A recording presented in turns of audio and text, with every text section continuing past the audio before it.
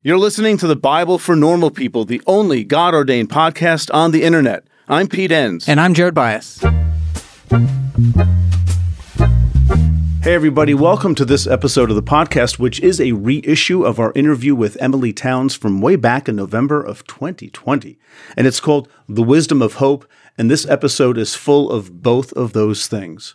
Enjoy.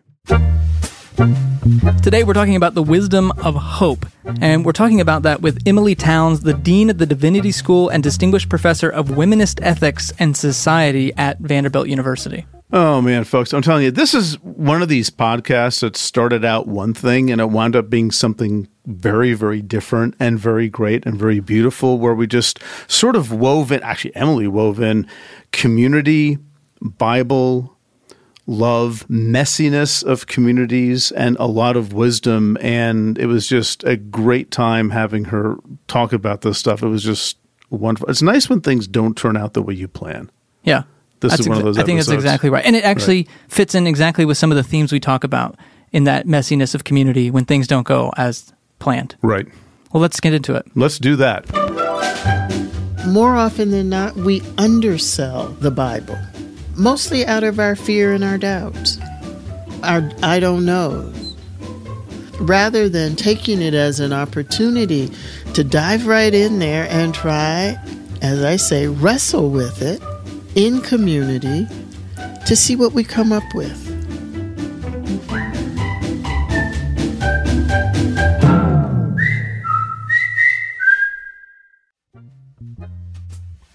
Emilie, welcome to the podcast. Thanks for joining us. Oh, thank you for having me. Yeah, it's great to have you here, Emilie. So let's just begin by defining what womanist ethics is. That's going to be a new term for a number of our listeners, and it would be really great to just define it. And maybe where it came from. Yeah, and its origins and things like that. There is a somewhat of a debate among people who use the phrase womanist ethics about what it means, but for me, I'll put it that way. For me, it means being concerned about issues through the lens of gender, class, race, ethnicity, sex, sexuality, and centering Black women's thought in the midst of that. And by that I mean, what do Black women think about these things?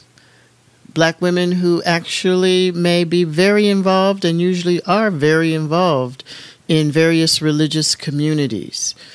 One of the reasons the term emerged was because in the 70s, there was a lot of talk about Black theology and a lot of talk about feminist theology. Neither one of those theologies really took into account the religious worldviews of Black women. And so Black women in the 70s, if you had any leaning towards liberation ideas, you often qualified yourself as being a Black feminist. Well, Alice Walker, the writer, came along and decided to try to develop a word that captured Black women's moral thought, Black women's ethical thought, Black women's religious thought. And being a Southerner from Georgia, she turned to a folk expression, womanish. And that was when you were a little girl who often asked questions the adults couldn't answer, so you were told you were acting grown and being grown.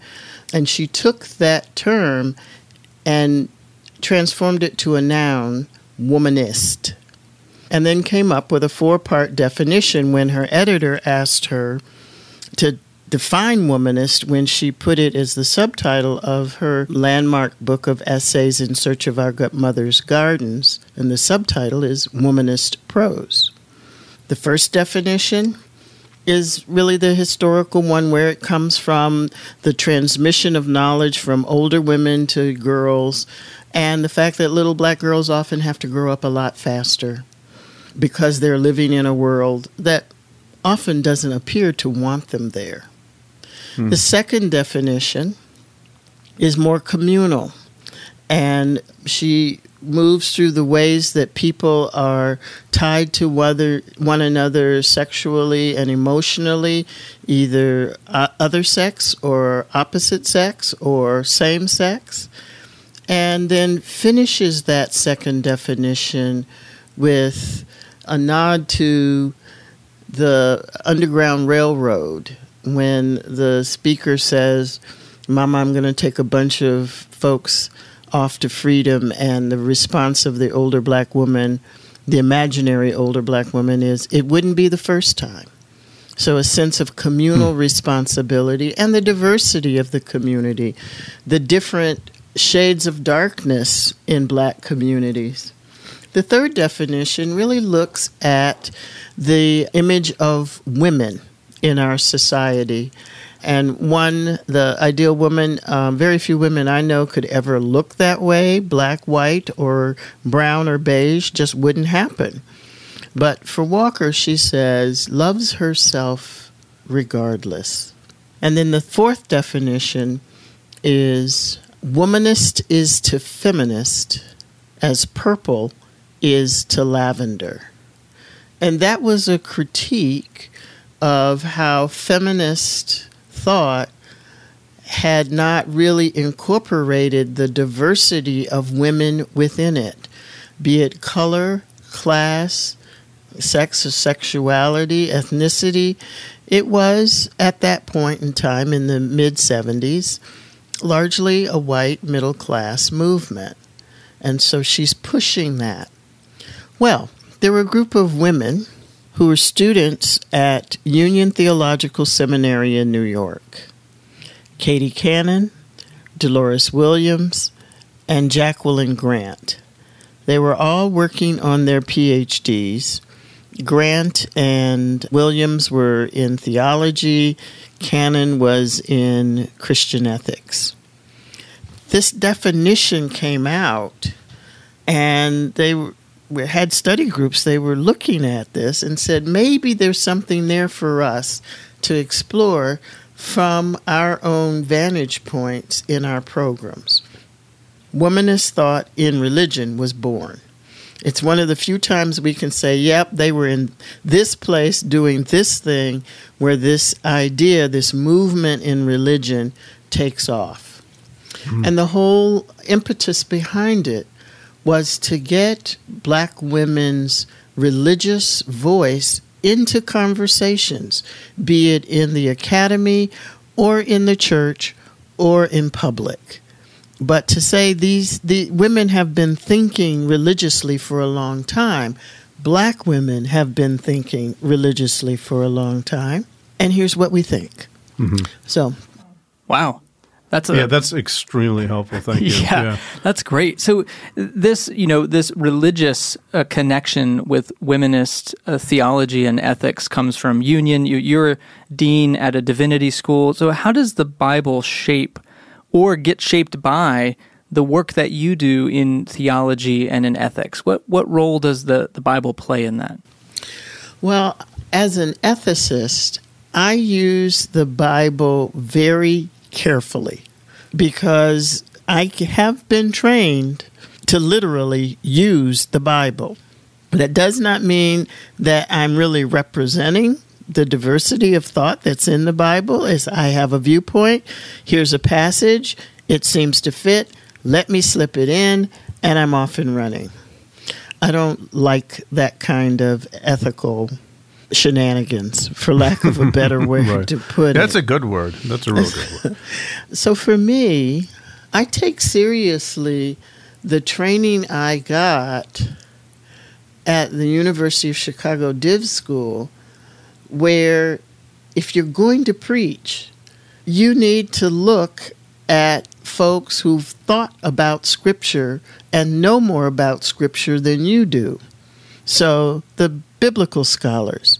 And further, you don't read just one. You read widely, from more conservative thought to more radical thought. You take all that together, and then you sit and you think, and where is my thought in this? What is my experience of this passage? as I'm trying to think through what the passage has to say to me. So that takes a lot of time and energy to do that and to do it well. So I'm very circumspect when I use Scripture in my work because of that.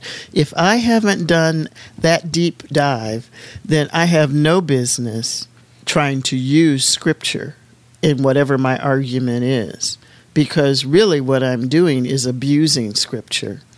Or using Scripture more as a political tool or a social tool, rather than a biblical tool that is both guide and prod and caution and doesn't answer everything.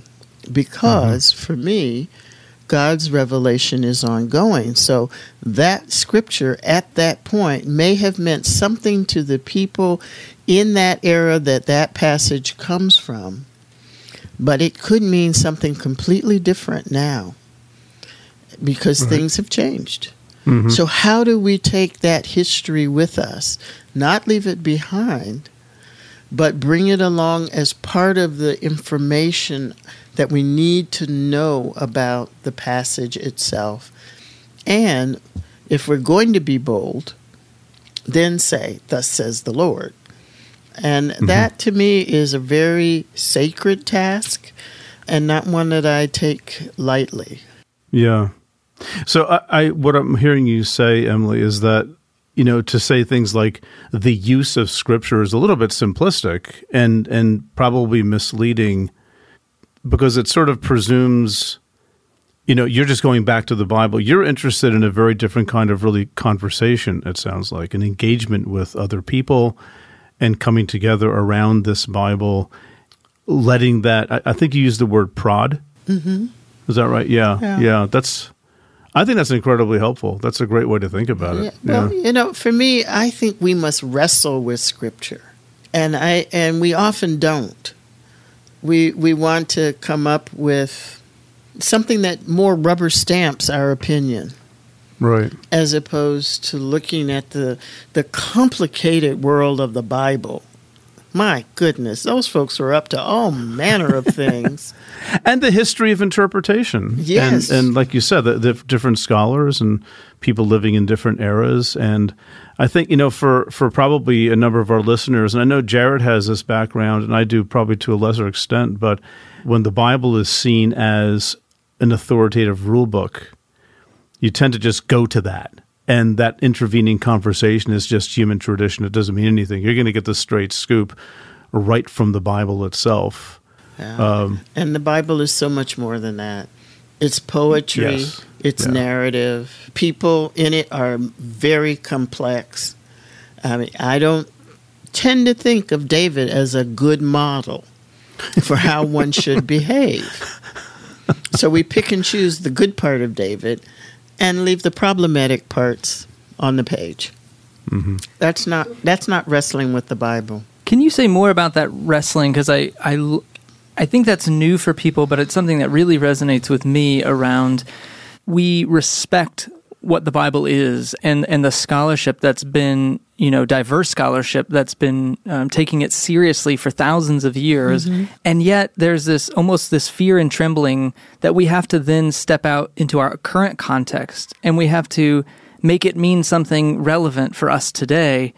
How can you say more about the tools that you use to do that in a modern context? Because I think some people wrestle with what does the Bible, they kind of move from, like Pete said, well, the Bible just speaks directly to me, and then we come to this realization that, oh, this is an ancient text. Maybe it doesn't have anything to say to me. So how do you bridge that gap? Well, the Bible has a lot to say to a lot of people all at the same time, and it may not be the same thing. So for me, I think the Bible is best engaged in community.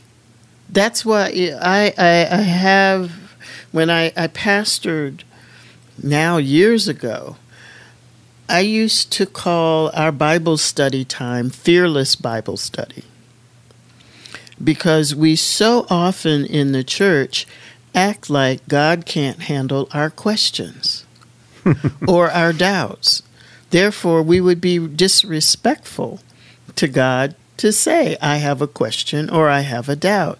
When in reality, we're just not being honest about the fact that we are hesitant to dive deep into our questions. I was talking to a local pastor when I was on the faculty at Union Seminary in New York, a black pastor. And we were walking down the hallway, and I was talking about fearless Bible study, and he said, I like that, Doc, but I don't know. I don't think my people are ready for it. I said, is it your people or is it you? And we both stopped, and I was smiling, so he knew I wasn't trying to attack him. And then I said, God can handle anything we throw at God. Why not take God up on that? Which biblical writers do too. Oh, gosh, yes. Yeah. They do. There's holy precedent for that sort of thing. So it's so... I just think more often than not, we undersell the Bible, mostly out of our fear and our doubts, our I don't knows, rather than taking it as an opportunity to dive right in there and try, as I say, wrestle with it in community to see what we come up with. Yeah, I think it's a risky proposition because Absolutely. It doesn't necessarily get us to a place of certainty. And maybe, can you say a little bit more at that? Because as we were preparing to have you on, I saw a video that you were in, and you said the study of religion doesn't give you final answers. I find it gives me more questions. And then you actually say, which I think ties really well into this fearless Bible study, which I love, you said it helps me stay invested in the lives of other people. Can you talk more about how religion and this idea of questions helps you stay invested in people's lives? Oh, I remember saying that, and at the time wondering, wow, that sounds really good. What do I mean by that? So you give... Sorry to call you on it. No, it's fine, because I have been thinking about it because people quote it back to me a lot. And this is something that if you were ever in a class I teach classes by asking questions, not coming in with solutions. And my bias is, if you can come up with a pretty good question, that's going to take you a lot further than trying to come up with an answer that may not even fit the situation. And I think we tend to do that often. We want answers. We want them now. We want certainty. And for me, faith is all about trust in the unknown. It's the evidence of things unseen.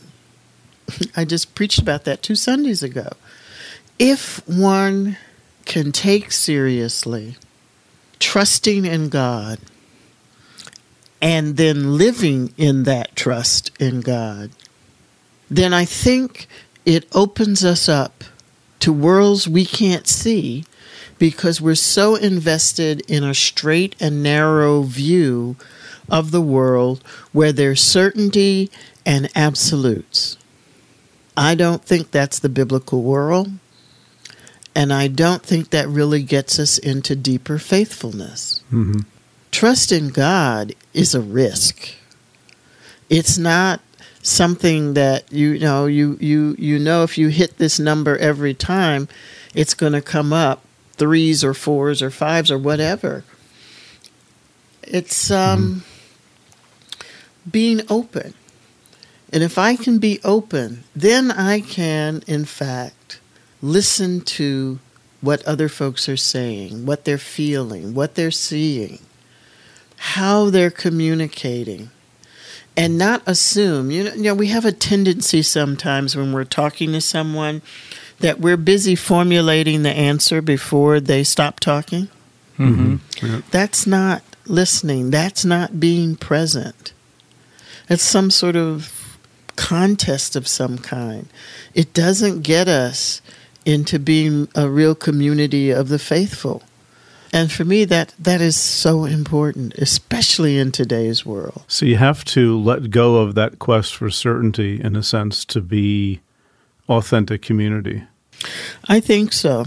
Yeah. I think so. And I know that runs counter to a lot of folks' religious worldview, but I think that worldview has not gotten us in very good places. Right. Well, it's a little simplistic, but it's really nice to blame the Enlightenment for a lot of things because it sort of deserves it. But it is the legacy of Western patterns of thinking that have been dominated historically by men and by men who were white and of a certain class, which I think, in my mind at least, ties in very well with what your life is about and your career is about and what your thinking is about, womanist ethics, which is community-based and not scholastic and top-down sort of pyramidal thinking. And, yeah.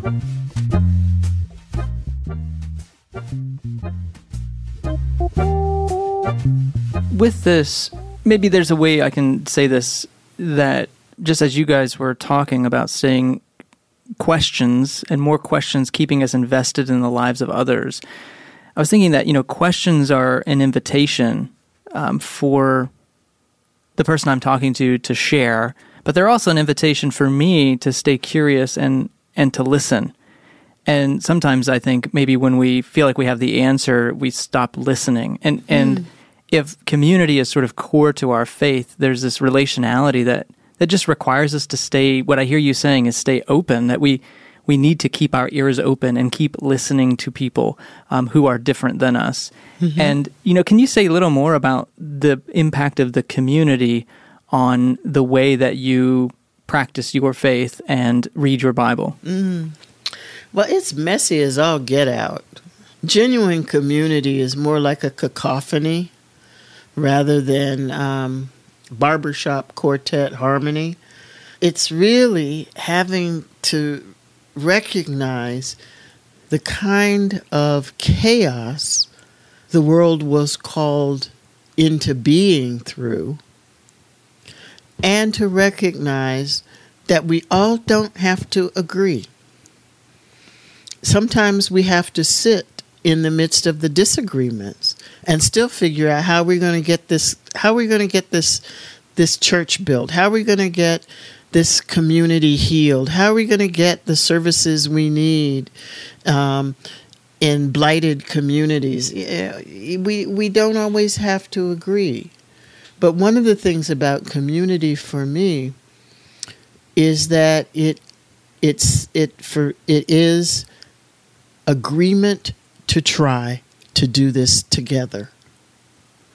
Whatever this is. Mm-hmm. It's understanding that there is something bigger. Now, for me, the bigger is new heaven, new earth.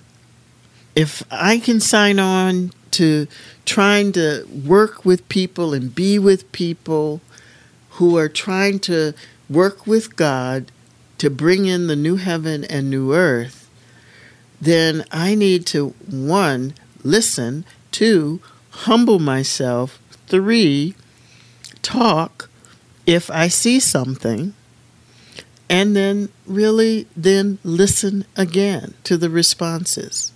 Because it's an imperfect thing, community, which is its perfection, I think. It doesn't quite ever get to where it should be, but the closer it gets, the more we see the new heaven and new earth breaking in. I like to think I'm a realistic optimist, but it's very, very much for me rooted in hope. I don't think hope is a namby-pamby word. I think hope is hard. Mm-hmm.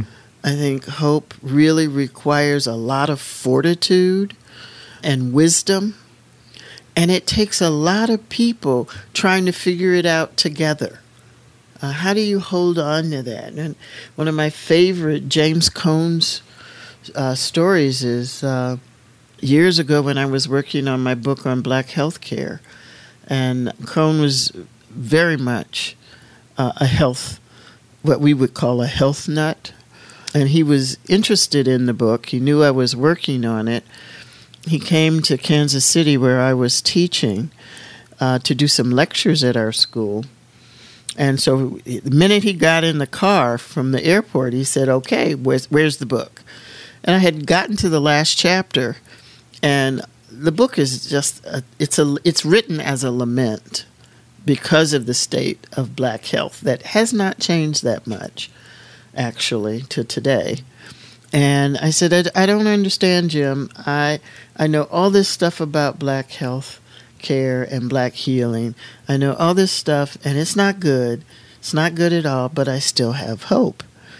And Jim raised up in the seat, and he looks at me and he says, and I will not do my Jim Cone imitation, but he says, Emilie, you must have hope. You've got to have hope, because if you don't, the only alternative is despair, and then they've won. And I sat back in the car. I'm still driving, and I went, darn, or something equivalent to that.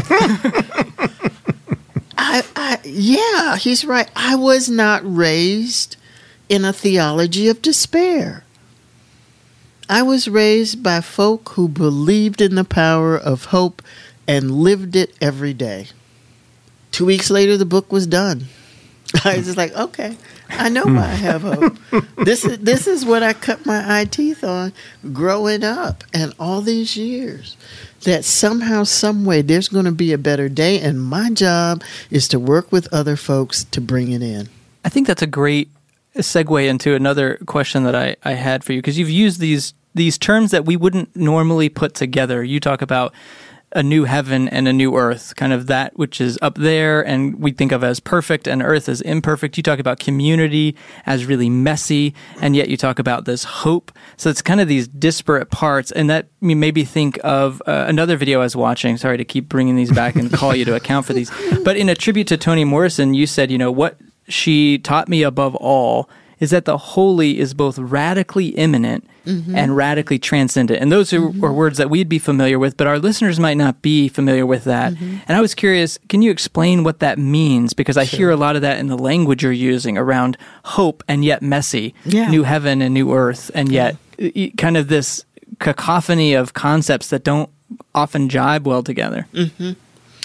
Yeah, transcendence. That's when especially when I'm thinking about God or the holy, transcendence is a vertical relationship. God is on high, I am down here. And, God drops in on occasion, but mostly God's on high and I'm down here. Immanent means inside me.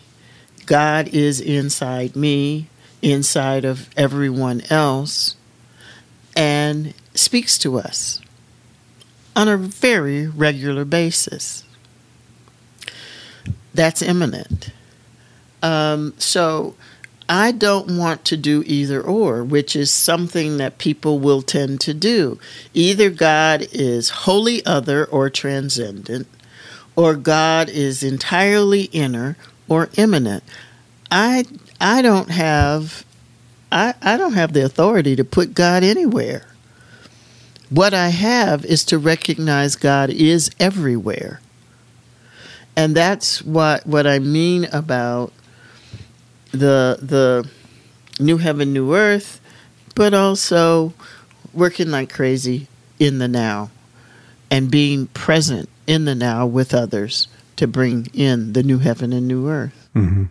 Well, Emilie, this is 2020. I'm not sure if you've noticed, but we have. Oh, Lord. I know. Well, good. Okay. So I'd like to get back to hope, because that is so intriguing, and I've just been sort of sitting here silently thinking about that. And maybe you can help us understand flesh out more what gives you hope. Not just not being in despair and then they've won, or maybe what do I know? Maybe that's really the core to it. But can you articulate more, for the benefit of the people listening, what gives you hope? What motivates you to keep going? Every new academic year, when we welcome the entering class, I just well up with hope. Here's some more folks that believe the world will be better if we could just figure out how to live our faith better. And all of our entering classes anywhere across the country is going to be a motley crew. And so it's wonderful for me to see this new entering class with its excitement and scared beyond all knowing and being and not trying to show it. That gives me hope. Here's some more help coming. Here's some more questions unfolding. Here's some new ideas. I don't know what's going to be in this entering class until they sit here long enough and manifest themselves. But the possibilities they present give me hope. The same thing happens at commencement. There are people who I shake hands with, and I know wherever they go, the world's going to be a better place. Whatever they do, the world's going to be a better place. And being able to have that as part of what we're doing and being is so much. It reminds me, this is not all on me. Mm-hmm. In my ordination charge by David Bartlett, may he rest in peace. David said to me, as part of his charge to me, leave some work for the Lord. My mother never let me forget that for the rest of her life. On occasion, she would say, are you leaving enough work for the Lord to do? It seems to me like you're taking on a whole lot that, some of that God needs to take on. And, and usually she was right, although I wouldn't admit it to her. So watching the new come in and leave. So letting the Lord do some of the work really for you means that next generation or those new people coming in and moving out again. But also the people I see every day and have known my whole life or not. I mean, I don't have to do everything. Mm-hmm. I really don't. There's a lot of talented people who could probably do some things a lot better than I can. Don't try and do what they can do. Do what I do. That's enough. That's enough. Hope for me also comes just about every time I see a baby. Just about every time. And to just, and especially if I have the privilege of watching them grow up, even in the terrible 2s and 3s. But the that sense of here's just a little ball of possibilities. This is good stuff. Mm-hmm. Who am I to try to live my life as a nihilist? What right do we have to do that, right? Yeah. It's just downright selfish. So, Are there any other? Just hearing you talk, I think that's great. Leave some things for the Lord to do. Are there other things that maybe words of wisdom or words of advice for our listeners, maybe who are trying hard to see the Bible in the way that we've talked about here today, or to live a life in the way that you've envisioned it here, in terms of this community-based, hope-filled, yet messy way of being in the world? Do you have any other words of wisdom for people as they try to take their next step in that? Yeah. Take time. Don't rush it. Take time every day. Give yourself a space. And I'm not talking about hours and hours. Maybe sometimes it's only 5 minutes. But give yourself space to simply sit and listen to God's mysteries in the world.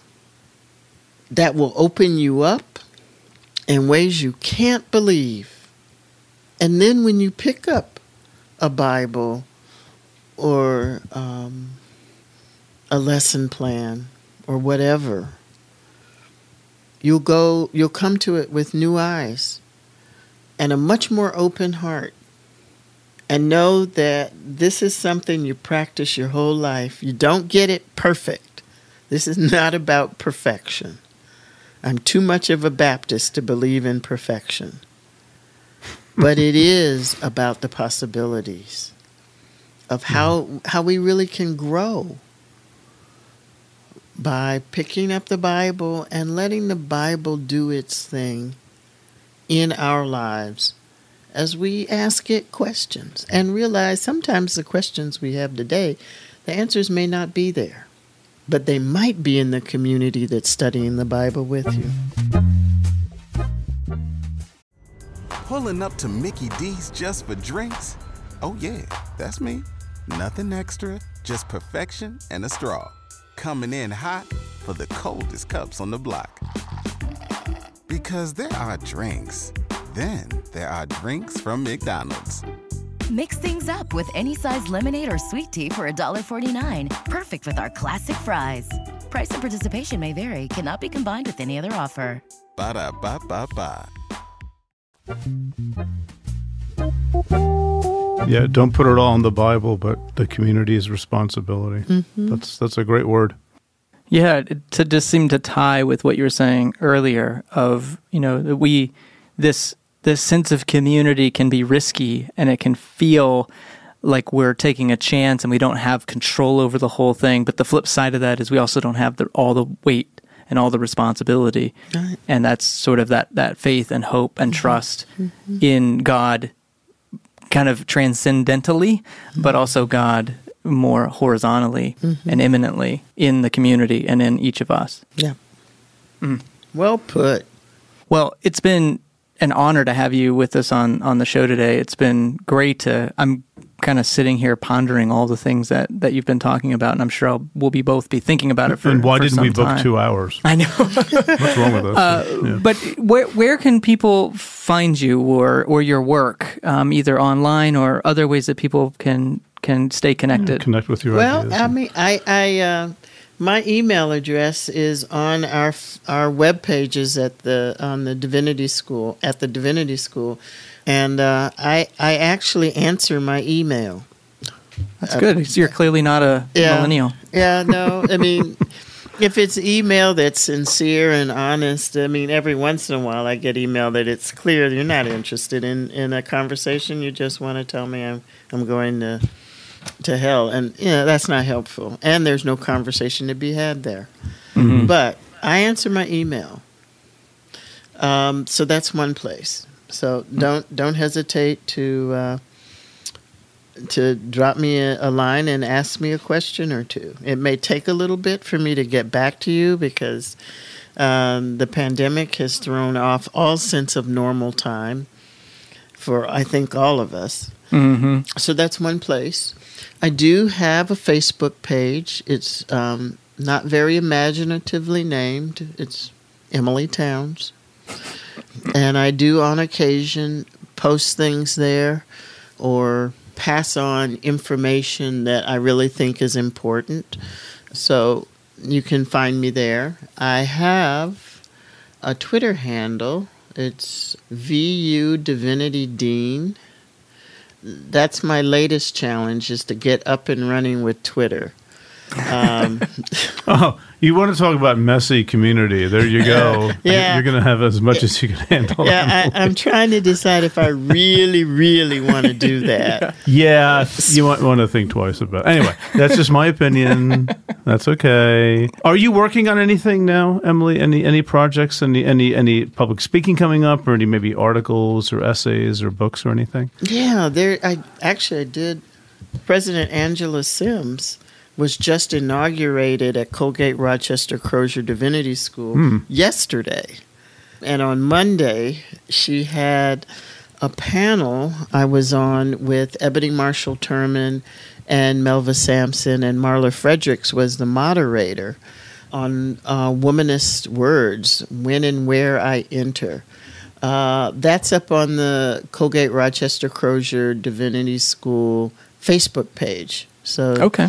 you can hear what I was thinking about. I was given a word, and the word I was given to talk about was toxicity.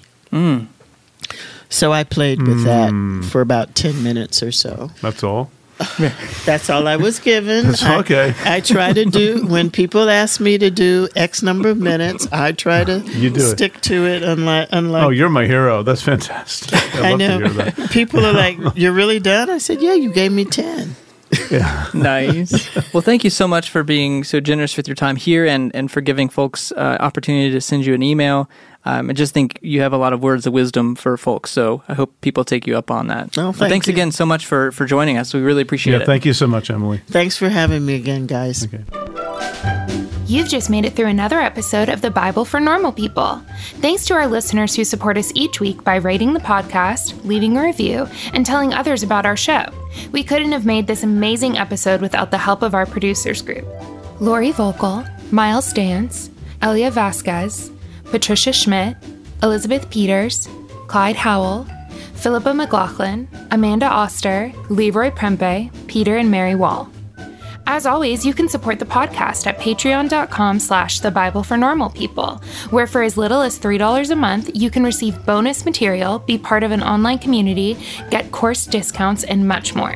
This episode was brought to you by the Bible for Normal People team: Brittany Prescott, Savannah Locke, Stephanie Spate, Tessa Stoltz, Nick Striegel, Stephen Henning, Haley Warren, Jessica Shao, and Natalie Wyan.